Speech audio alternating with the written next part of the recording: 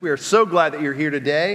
If you're watching us online, man, we're glad that you tuned in. If you're watching online and it's your first time just checking out the church, we're so glad that you're doing that. That's why we made that available to you. And I know most of you who are newer with us, you did that. And so we're glad that we can offer that to you if you're new and if you're here in this room.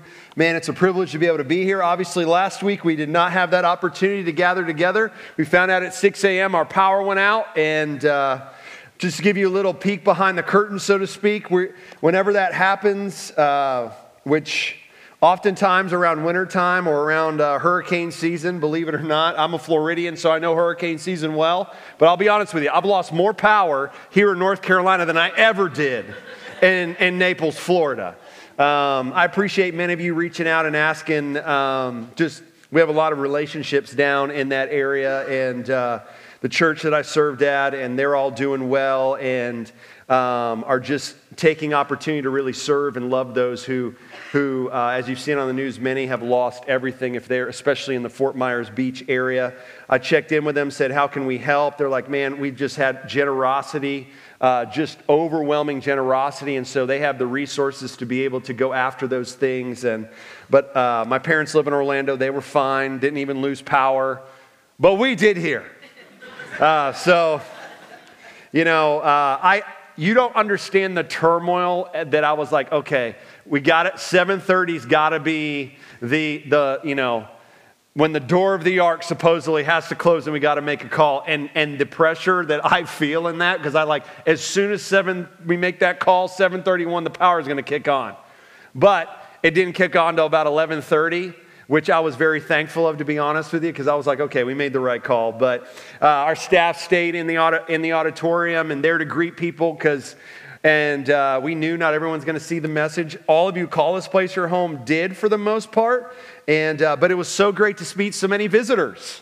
And so hopefully you're here today. If I didn't get the chance to see you before, I'd love to see you afterwards now that we're doing church. But we are going to be continuing this series, Eyes Wide Open, seeing your story through the lens of God's story. That's what we're going after in this series. And as I've said every week, but I just want to do a little bit of review because I know sometimes you're out on vacation, whatever it may be, you're sick, you don't have a chance to maybe watch online when that's the case. And this is just such a pivotal series for us because really what I am laying out in series form and message form is really what we take intentional time with as we go after discipleship in our church through one arm of our discipleship ministry called Restore. So if you're in Restore right now and you're going through that, then what you're hearing on Sunday is nothing new to you, although we're ahead of where you are right now. And if that's something that you've not been a part of, then that's why we're going through this series, is because I want you to see how really what we say at Salem Chapel, one of the things that we say is we really feel called by God. It's part of your discipleship and mine to not only know how Jesus makes a difference in your eternity, but how he makes a difference in your life right now. And oftentimes, the way that we really get sidetracked, so to speak, or don't see that is because if we're to view our life in this timeline continuum of past, present, and future, there's a chart on the screen behind me. We've covered our reality can be made up of three things: our past experiences, our present experiences, and those that will to come in the future. And unfortunately, because we live in a sinful, broken world, many of us, we have amazing things that have happened in our past that we like to celebrate, that we like to look back on. And social media has this beautiful, awesome feature that it says, this happened a year ago. This happened if you posted it 3 years ago. And those are always great to see. We just had two of our kids who are now teenagers, like they went to homecoming, and Lori and I went to dinner on last night, just the two of us, and we were like, we are finally a middle-aged couple. And dealing with that. And then we started looking at all these pictures of when they were so little. But what's my point? We have amazing things that have happened in our past. But unfortunately, there's a lot of difficult things too. A lot of difficult things that you may be going through right now. In a crowd this size, one thing I've learned in 20 years of ministry is that chances are when we gather together in a group this size, the overwhelming majority are going through some very difficult things. And so whether it's your past, whether it's your present, it obviously can affect how you view the future. My point is this, that whatever we're experiencing can become our reference point by how we see that determines how we see ourselves, how we see others, and unfortunately, how we see God. We have a story, but God also has a story. The Bible that you hold on your lap, the Bible that you have on your tablet or on your phone that you're going to be looking at as we unpack God's Word this morning. God's Word is a story. Yes, it's made up of 66 books, but it's made up of one story. And God's Word, God's story reveals to us who He is. And God's story from Genesis all the way to Revelation, in spite of all the twists and turns that happen in between, is a story of love. And His story is made up of really 4 movements. It's called the meta-narrative of Scripture. The first week we kicked off going into God's story. We looked at creation. We looked at Genesis 1 and 2 and looked at, that God created everything. And it was, if you remember, it was very good. See, God created us for love. Did He create us for glory? Absolutely. But how do we glorify the Lord? Well, we glorify Him, Jesus said it, by loving the Lord our God and loving each other. God created us for love. That's how we glorify God. He created us not to experience evil. He created us to only experience relationship with Him and to receive His love and to reflect His love to others. But unfortunately, as we looked at a couple weeks ago, it should have been last week, but obviously for you know why we didn't meet last week, I already said it. You have this movement in God's story of the fall. And what the fall reveals to us is evil can keep us from His love. In Genesis 3, Adam and Eve choose to sin. And because of their sin, what's the result? They are forced out of the Garden of Eden, this perfect utopia that God created for man and woman to enjoy with one another and enjoy with Him. But they had to have that separation take place. Why? Because sin entered the world. And so everything that we experience, to go back to that chart of your reality and mine, those things that weigh us down, those evils that have been done to us, that sin committed against us, or that sin that we commit to one another, the death that we experience in this world of a lost loved one, the cancer, the disease that we experience in our own body and the body of others that we love, the anxieties, the fears, the sorrows, the shames, the tendency to want to run to fantasy to escape. All of those struggles that we experience are the result of sin and evil being introduced to this world, something that you were not created for. But for the next 2 weeks, we're going to look at this. We're going to look at this movement of the Lord's redemption, of God's redemption. And we're going to see that Jesus Christ restores us with His love. That He entered into our darkness. And then we'll close out this series by looking at consummation. That consummation in the book of Revelation reminds us of what? It reminds us that we will enjoy love forever. That Jesus will restore what sin has broken in all of its facets. That is God's story. But just to reflect on what we looked at last week, when we think about our present reality, what's the problems that we oftentimes face when we understand this reality that even though we know this, even though we're like, okay, I've been taught this since Sunday school, creation and Adam and Eve sinned and Jesus Christ loves me and one day He's coming back. Well, then why do we sit here this morning, if we're just going to be honest and say, I know all that, but I have no idea how that impacts my anxiety right now as I look forward to Monday morning walking into a job that I don't want to be at? How that helps me in my relationship with my spouse right now that's hanging on by a thread. How I'm struggling to think about, man, how in the world am I going to, there's not enough money. There's all these bills and there's this amount of money and I have no idea how that's going to work. That's where we struggle. I'm going to ask you to raise your hand with this question, and I'm confident that everyone's going to raise their hand or I wouldn't ask it. Okay? How many of you have ever heard before that Jesus lived a perfect life for you, died on the cross for your sins, and rose again 3 days later? Raise your hand if you've ever heard that. Not necessarily believe it, but raise your hand. Okay, keep your hands up. Can everybody look around? Look around. Look around. I don't see any hand that's not raised. Welcome to the Bible Belt.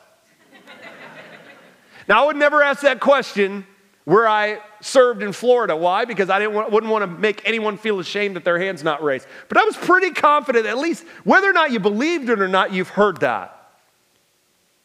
Why did I just do that? Because what we are going to unpack in the next 2 weeks, it is going to be so easy for you to just be like, yeah, I've heard that all before. But listen to me. Part of the reason why we have the problem in not understanding that Jesus makes a difference, not only for our eternity and our everyday life, is that very thing.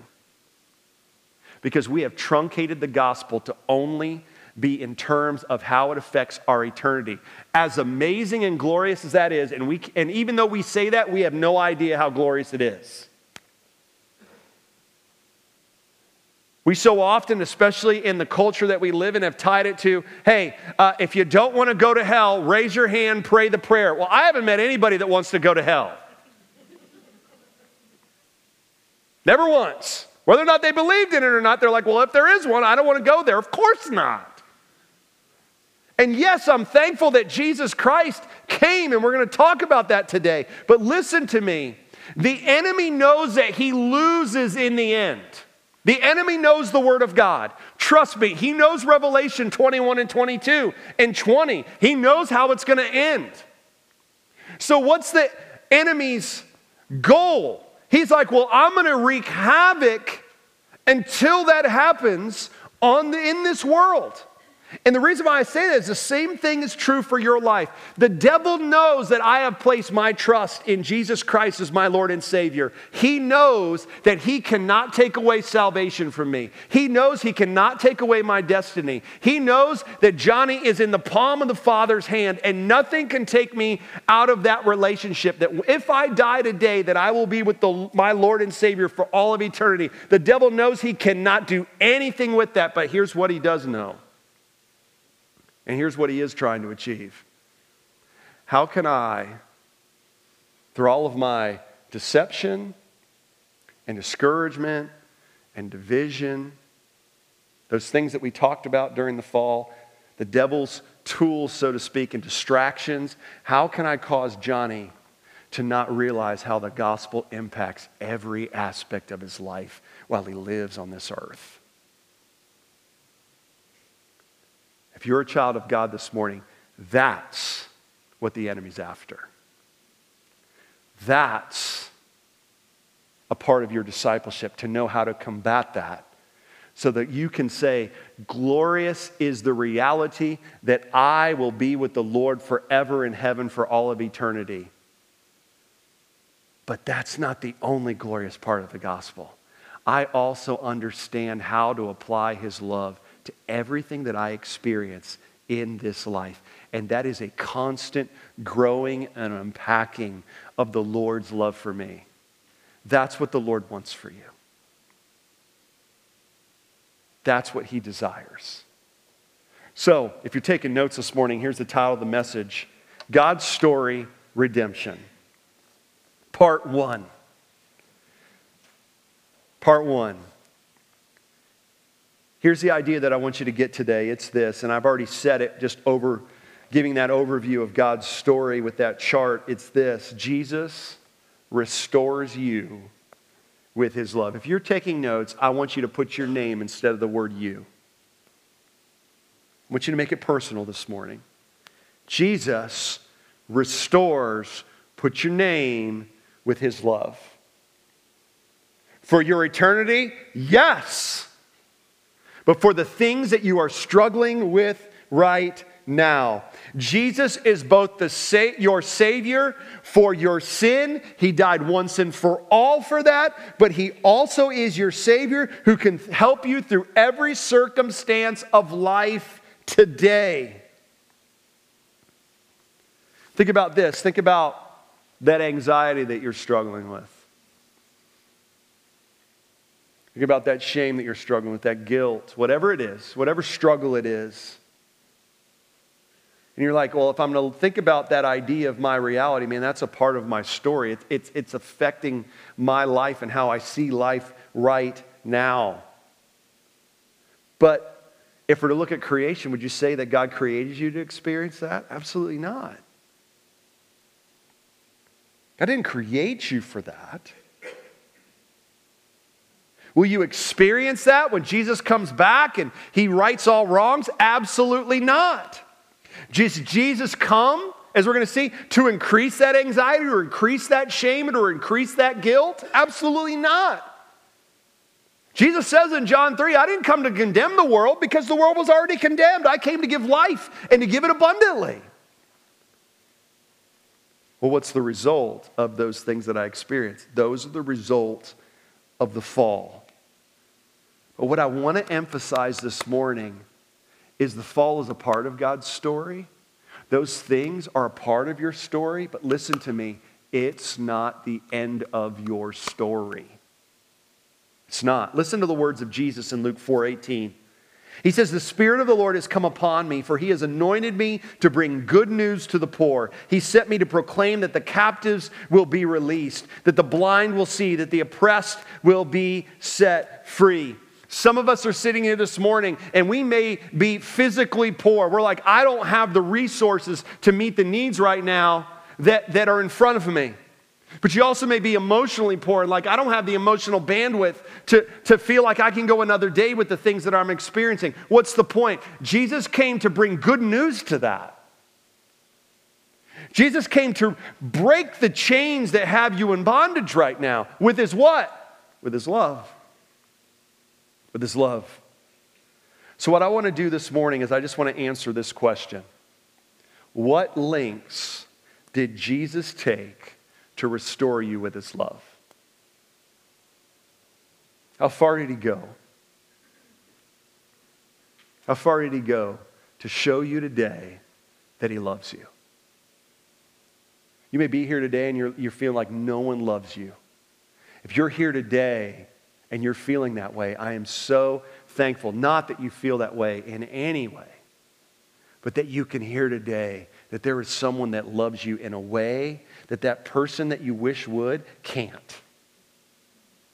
See, here's the first way that Jesus restores you with his love. Number one, what lengths did he take? Jesus entered into your darkness to restore you with his love. That's the gospel. That we, through Adam and Eve, messed it all up. But Jesus entered into the darkness that we created. The darkness that in your past that you struggle with and feeling guilt and shame over and regret over and wondering if you can ever move past that. Jesus entered into that darkness. To do what? To restore you, to restore me with his love. And he did it in spite of knowing the great humiliation that he would have to endure. That didn't take Jesus by surprise. The great pain that he would have to endure, that didn't take Jesus by surprise. The fact that he would have to be separated from God in that moment when our sin was upon him, that didn't take him by surprise. But Jesus entered into our darkness to restore you, put your name there, with his love. Let me read to you these verses that you probably know well. Philippians 2, 5 through 8. Paul says this as he writes to the church at Philippi. Have this mind amongst yourselves, which is yours in Christ Jesus. Now he's going to speak about what Jesus has done. Who, though he was in the form of God, in other words, that idea is he was God, even though it may seem a little bit confusing in the English, did not count equality with God a thing to be grasped. In other words, Jesus came to this earth not feeling like he had to prove anything. He knew who he was. He didn't have to grasp for something that was already his. But what did he do? Verse 7, he emptied himself. That word empty means laid aside. It doesn't mean that he no longer was God, but what did he empty himself of? Well, let's just think about it. He emptied himself of his heavenly glory because he left heaven to come to earth. Left his throne. He also laid aside his authority. You're like, what do you mean? Here's what I mean by that. He allowed himself to know what it was like to be a baby, to be a toddler, to be a little child to grow in adolescence, he allowed himself to experience those things. He put himself under the authority of his parents. He put himself ultimately under the authority of God the Father. He submitted to his will in everything. He put himself under the authority of a government that was literally something that he would not have agreed with, yet he placed himself under that authority. He placed himself under the authority of paying his taxes. What do I mean by that? Is he laid aside. He was God. He was creator of the universe. But he laid aside his heavenly glory. He laid aside the authority that was his, and he lived under that authority. What else did he lay aside? Man, he laid aside his heavenly riches. The Gospels say Jesus didn't have a home. He was a nomad. He traveled around, but he didn't have a home to go to and keys to unlock the door and say, oh, this is my haven. I can just recharge. No, he emptied himself of that. For what purpose? So that ultimately he could die the death that you and I deserve. That's all the idea of, but he emptied himself by what? By taking the form of a servant, being born in the likeness of men, entering into our darkness, so to speak, and being found in human form, he humbled himself by becoming obedient to the point of death, even death on the cross. John 1 says it this way: in the beginning was the Word, and the Word was with God, and the Word, capital W, was God. Speaking of Jesus. He was in the beginning with God. Verse 3, all things were made through him, and without him was not anything made that was made. In him was life, and the life was the light of men. The light shines in the darkness, and the darkness has not overcome it. Verse 9, the true light which gives light to everyone was coming into the world. Why did I read that?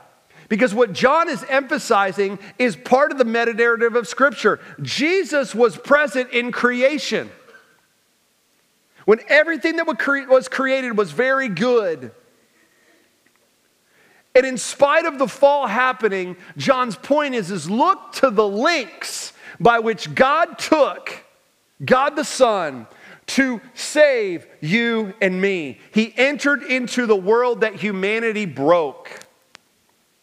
He entered into your darkness and mine. He laid aside his glory to enter your darkness and mine. He endured the pain and the humiliation to enter into your darkness and mine. He entered into the guilt and the shame and the fear and the sorrow and the pain of this world to restore you and me with his love.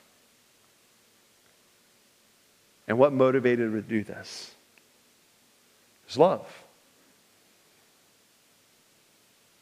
So that darkness that you're feeling right now, Jesus came to not leave you there, but to restore you, to redeem you. Here's a second thing that Jesus did. What lengths did Jesus take to restore me with his love? Jesus shared in your humanity to restore you with his love. I mean, think about it. If we're to look at it in a doctrinal way, Jesus had to live a perfect life, because without living a perfect life, God would not accept someone else dying on your behalf and mine. That goes all the way back to the sacrificial system in the Old Testament. Why did the Lord demand a perfect, spotless lamb? Because it was a picture of what Jesus Christ would do. I couldn't die for you, and you couldn't die for me. Why? Because you're a sinner and I am a sinner. So we're both guilty of God's judgment because of our sin. But I think it's more than that. A part of that, yes, absolutely. But it's more than that. Listen to Hebrews 2:14 and 15. It says, since the children have flesh and blood, you and me, all of us, he too shared in their humanity, so that by his death he might break the power of him who holds the power of death, that is the devil. He came to restore what the enemy had broken. Verse 15, and free those who all their lives were held in slavery by their fear of death. When the Son entered our world, he became fully human, though without sin. Jesus was God, even though he emptied himself. He couldn't sin, which is why that's so important. Jesus took on a body and a soul like ours. So what's our soul made up of? Mind, emotions, and will. So Jesus subjected himself once again to learn. Jesus subjected himself to have emotions. He felt, he cried. We see that in the Gospels. Jesus also, his will, part of his soul, he submitted in obedience to the Father.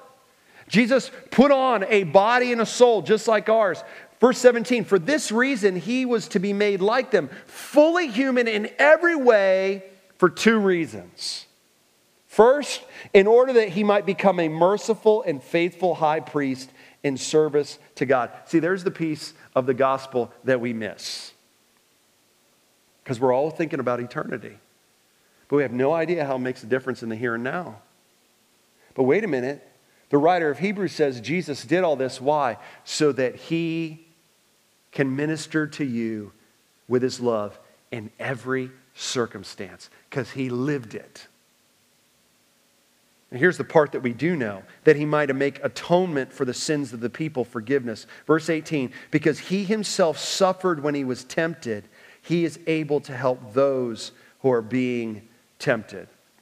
There's this show. How many of you ever seen this show? Maybe you haven't. I don't even know if it's on anymore. It's called Undercover Boss. Anybody remember that?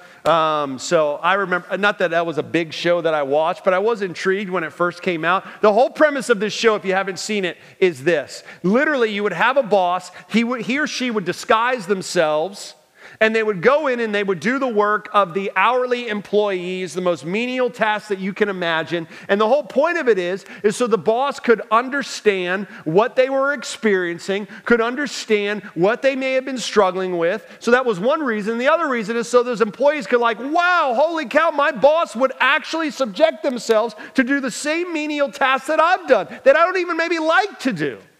That was the whole point. In a much grander scale, that's exactly what Jesus Christ did for you and me. He came so that I could never say to God, even though I still sometimes do, Lord, you don't know what it's like.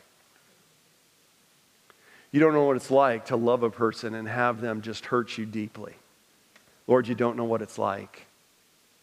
Oh, he doesn't? He doesn't? Have you read the Gospels? You don't know what it's like to struggle with anxiety and literally not know how you're going to get out of bed in the morning. Lord, you don't know what it's like. Oh, he doesn't? I remember Jesus in the Garden of Gethsemane being overwhelmed with anxiety about what he was going to have to endure, to say, man, if there's any other way, Lord, let it be. So much so that he's literally sweating blood. Here's why I say that. I don't say that to minimize or to make you feel shame over what you're experiencing. I do that to emphasize the reality of why did Jesus put on human flesh? Oh, we always want to give this Sunday school answer because he had to, because I was a sinful person. And yes, that's the right answer. But listen to me. What about the here and now? What about what you're feeling right now? What about what you're experiencing right now? What about the things that have you weighed down right now? That's also why Jesus came. That's also why he entered into our darkness. That's also why he said, I'm going to share humanity and put on human flesh and robe myself with those and put on a soul and put on a body, so that you can run to me and know that I know what it's like. So that I can be a high priest to you and minister to you.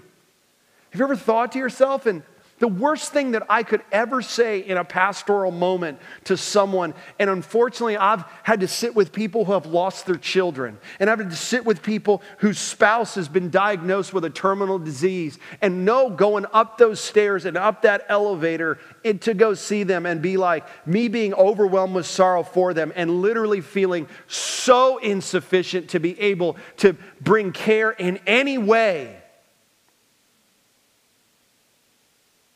And the worst thing that I could possibly say to someone, say, I know what it's like.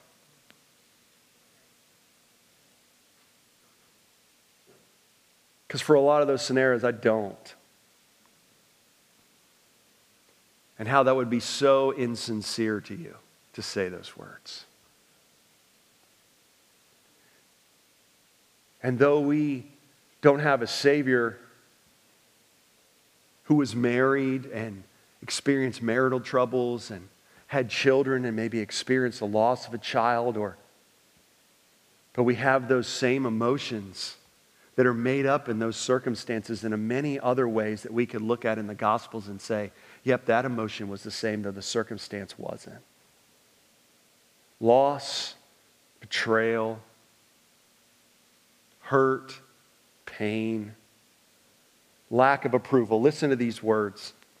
Speaking of Jesus, he experienced every type of emotional pain and spiritual pain.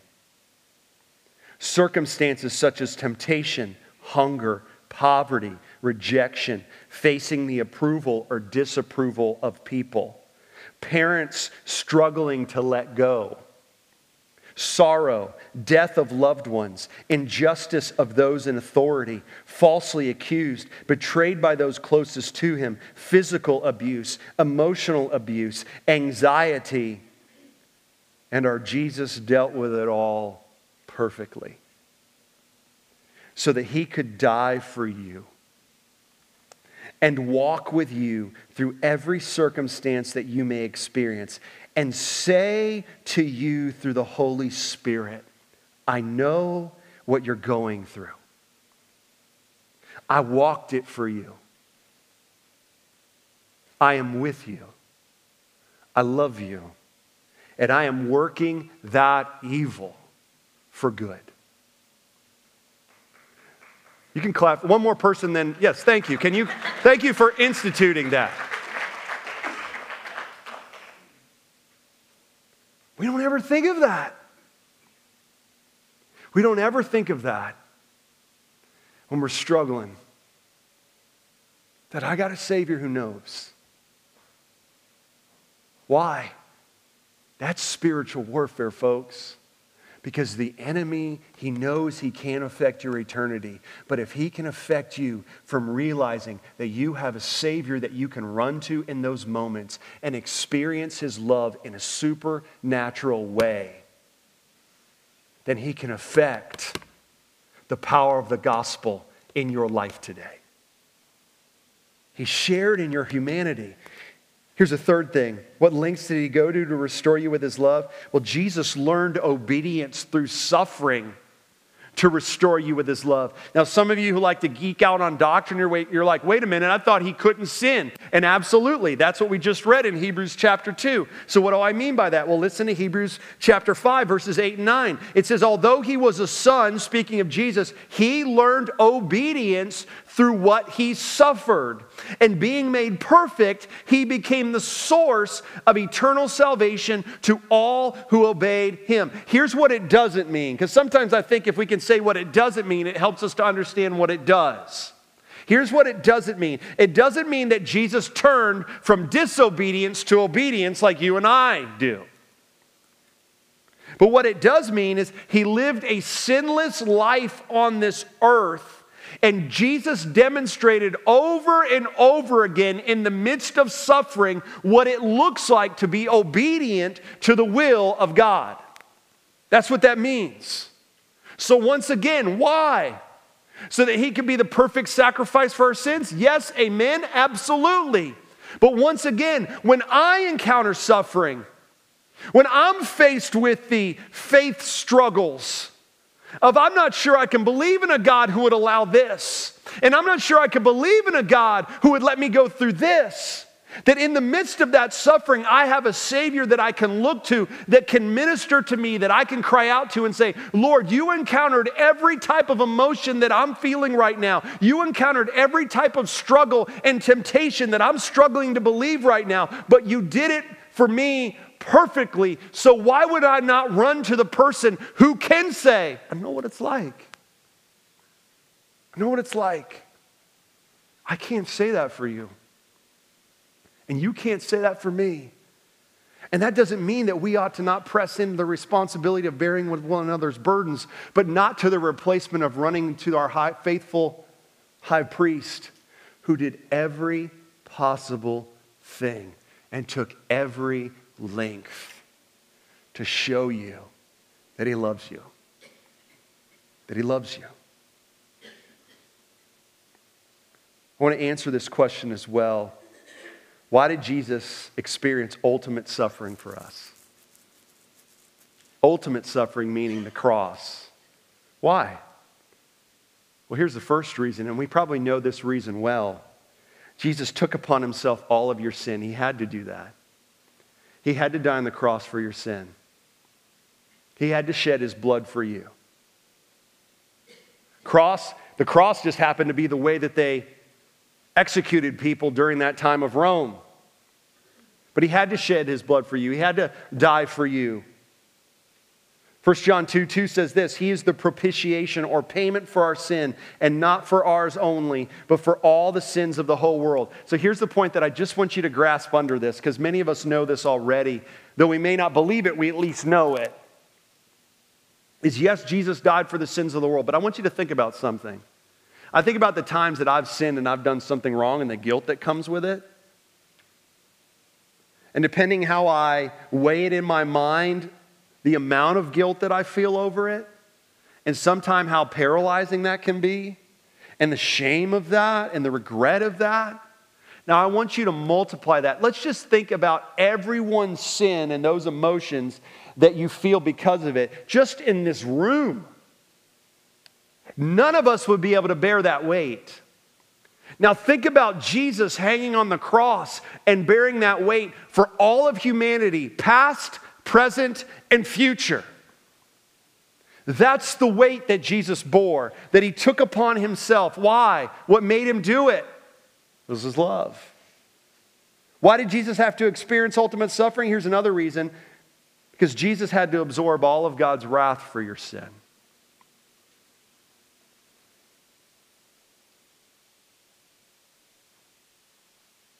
See, when we think about our world and we think about the injustice that we often see from those in authority, whether that's past in our history or present or wherever it is, what makes that so difficult to comprehend?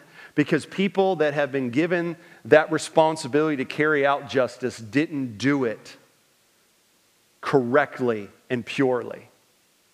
So when we think about God's wrath, because he's perfect, he has to judge sin. Otherwise, he would not be perfect. He would be unjust. Romans 6:23 says, for the wages of our sin is death. But when we think about God's wrath in the sense of Isaiah 53:5, listen to what Jesus did for you and me. He was pierced for our transgressions, our sin. He was crushed for our iniquities, another word for sin. Upon him was the chastisement, the judgment, the wrath. That's what that word means. But what did that bring us? Say that word with me. Starts with a P. Peace.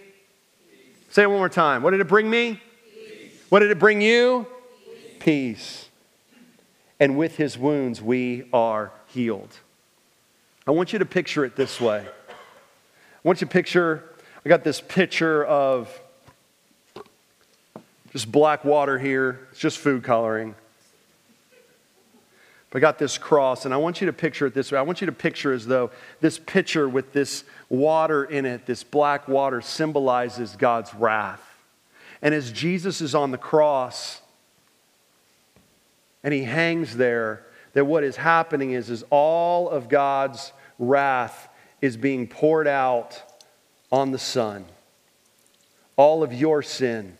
All of the things that bring you shame, all of the things that are bringing you anxiety, all of the things that cause you to fear, all of maybe the abuse or injustice that you suffered on behalf of someone else, all of that is being poured out on the Son. Why did I do that?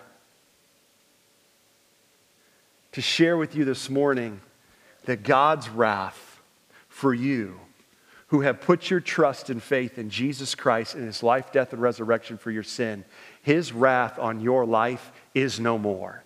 It is empty. It's gone. But what so often do I struggle with? How can a God love me when I've done this? How can a God love me when I've done that? How can a God really receive me when I've wandered away and I've done this? This is what we need to remind ourselves of, that the enemy in the spiritual warfare that takes place wants you to forget, because he wants your reality to be his reference point, rather than his love for you. Because if I can cause you to believe and to think that God can't love you in spite of whatever you have done, then I can affect how you live in the power of the gospel on your life while you're on this earth. But I just want us to be reminded, for some of us, every one of us raised our hands, that what we think of so often in terms of, yeah, I know that theologically, but I have no idea how that impacts my everyday life. Here's how it does: that I am always accepted by God Almighty through Jesus Christ. There is no wrath on my life anymore. It's been poured out on Jesus Christ. He was pierced. He was crushed. The chastisement that was poured on him brought us peace, and by his wounds we are healed. Here's the third reason why Jesus experienced ultimate suffering, and I want you to stick with me on this. Jesus experienced, when that wrath of God was poured out and sin was placed on God the Son, Jesus Christ, Jesus experienced separation from God so you would never have to. What does Jesus say in the Gospel of John? That everyone who believes in him is in the Father's hand, and no one can pluck him out of his hand. In fact, he says we're in the Father's hand, and then we're in Jesus' hand. Jesus was separated, though I won't understand it, though we can't understand it, though there's discussions on whether or not that was the case. But why did Jesus cry out, my God, why have you forsaken me? He's quoting Psalm 22 there, because in some way, some form, there was this separation that took place in that moment. For how long, we don't know. But nevertheless, Jesus experienced that so we would never have to. I will never, by God's grace, ever need to utter these words, though I may struggle to do so sometimes, in whatever I'm experiencing, ever to say, Jesus, you're not with me in this. Jesus, you're not with me in this marital struggle. Jesus, you're not with me in this hospital room. Jesus, you're not with me as I'm walking into that job tomorrow and I'm struggling whether or not I'm going to still have it or not. Jesus, you're not with me in this injustice that I'm experiencing. Jesus, you're not with me in this trial, whatever it may be. I will never be able to utter those words and it actually be true if I'm a child of God. Why? Jesus endured separation so you and I would never have to. And he did it all so that he could be the Savior of your sin, but also the Savior of your circumstances. So how does Jesus make a difference in my life today? Let me just give you two ways as we close. Here's the first one. I can trust him to love me through my darkest pain because he showed his love to me through his darkest pain. Whatever it is today, just allow yourself to think about what Jesus endured for you. And that's the reason why you can trust him today. Here's the second thing. I can trust that he will provide incomparable peace even when my circumstances aren't changing, because he showed his love by purchasing relational peace for me as a child of God. We just read that in Isaiah 53. Why did he do it? To bring me peace. So even though right now he may not be removing the circumstance, whatever that may be, it's oftentimes in those circumstances, in those waitings, that what the Lord is doing is he's wanting those struggles and he's wanting those things to draw me closer to him. Because it's in those things that I've found in my own life where I try everything and everyone to bring me the source of contentment that only His love can bring. So I'll run and ask advice from everybody else, and I'll do everything in my power to avoid the situation, and I'll try to Google and whatever it is, whatever the circumstance, and try to do everything in my power to remove myself from that situation. But you know what I've oftentimes found? That in that struggle, the Lord's not there saying, why are you being so foolish? Instead, He's like, I can wait. I can wait. And it's oftentimes the last option that I'm like, Lord, I got nowhere else to go. And He's there and He says, I've never moved. And He wants to wrap His arms around me figuratively, so that I can rest in what? His love. Not His wrath, not His condemnation, His love. See, there's a chart up here on the screen, and there's one addition, and you probably didn't notice it, on this whole idea of God's story. It's this, we emphasize this cloud cover, but for me and for you, man, this right here, our past, present, or our fear of the future, is our point of reference. But what Jesus wants to grow in you as a disciple of His is that you will slowly begin to see your reality less as your reference point and see Jesus as your reference point. That when you're under these crowds and you're struggling to believe, man, I don't feel loved right now. I don't feel cared for right now. I'm struggling because I've been betrayed or whatever emotion, that sin that's been done to me, or the struggle of the sin that I've done to someone else, and that's weighing me down, and the enemy's working hard for that to be how I define myself, how do I define my relationships, how I define God. That what breaks that cloud cover is me reminding myself, I am loved. I am loved. We've used this analogy before in this illustration, if you call this place your home, a few times before, but I want to use it again. You know, when I was coming back, I was at a conference last week in Hershey, Pennsylvania, and my wife and I, Lori and I, had to change our flight and come back sooner because we had no idea that the storm was going to hit on Friday. We thought maybe it might be Sunday. We didn't know. So we jumped on a flight earlier, and thankfully we did, and because our flight was canceled the next day when we were supposed to leave. But all that to say is we were in that plane. You know, there was already storms starting to happen. And when you were under those clouds and that plane was under those clouds, all you saw was gray. Saw no sun whatsoever. But an interesting thing happened. Is as that plane continued to ascend, you know what happened? We broke through the cloud cover, and it was like there was none at all. All we saw was the sun.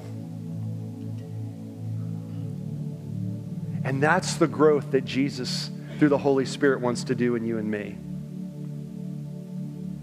He wants me, as Paul says in Ephesians 3, to grow in my understanding of the length and height and depth of Jesus' love for you. Because as I understand and press in more and more to see Jesus as my reference point and His love for me, rather than the things that I've done or the things that have been done to me, what begins to happen? All of a sudden, I begin to raise above that cloud cover. And I'm able to see my story in relation to God's story. And I'm able to live in a different way. That's what it looks like to live with the gospel, not only impacting my eternity, but my everyday life. Listen to me. I know what some of you are like. Johnny, just tell me what to do. I got it. I bought the t-shirt. I got the bumper sticker. I got the hat, the hoodie. Like, just tell me what I'm supposed to do. Here's what I want you to do. And more importantly, what Jesus wants you to do this week is I just want you to rest in His love for you. That's it. getting overwhelmed tomorrow, getting overwhelmed right now, those emotions start creeping on you. I know what that's like. They get you up in the middle of the night, whatever it may be. I just want you, if you need to say it out loud and saying, I'm loved by Jesus. I'm not believing, enemy, in what you want me to believe. I'm loved by Jesus. Stop thinking about what you need to do and just rest in His love right now. Do you understand why this is part one? Would you stand with me this morning? Listen to me. If you're here today and you've never placed your trust in Jesus Christ as your Lord and Savior, if you're watching me online right now or listening to me later on in the week, Romans 10, 9 and 10 says, if I will call on the name of the Lord, I shall be saved. The Lord made it simple. The reason why it's simple is because He did everything. It was not simple for Him, but the Lord did it, so it's simple for you and I. It's just me calling out and saying, Lord, I believe that you lived and you died and you rose again for my sin, and you can have a relationship with God. And so if that's you, that's what I encourage you to do. It's no magical prayer. It's just calling out to the Lord. But let's pray this morning, and let's walk out of here in the love of Jesus Christ. Lord, I thank you today that we are loved by you. Lord, may you give us the strength through the power of the Holy Spirit to be able to break through that cloud cover and to be able to be reminded that your love as a child of God is our reference point. In Jesus' name, amen.